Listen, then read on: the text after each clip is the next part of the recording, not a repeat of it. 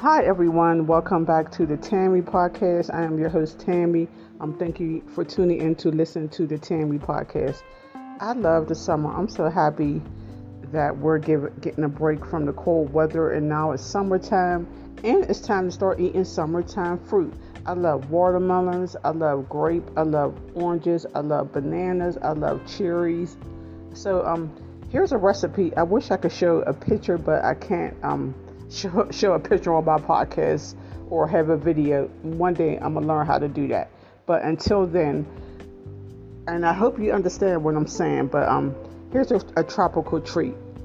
You get a bowl and you toss in one dragon fruit, cut it into thin pieces, and then you add 4 cups of seedless watermelon cubes, and then you add 6 ounces of blackberries, 1/4 cup of coconut flakes toasted, and 1 teaspoon each lime juice and lime zest. Okay, so this is a tropical treat.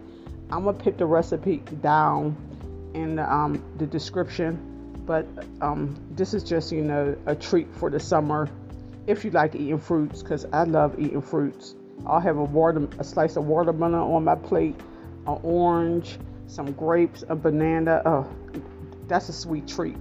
Okay, everyone. Well, thank you for listening.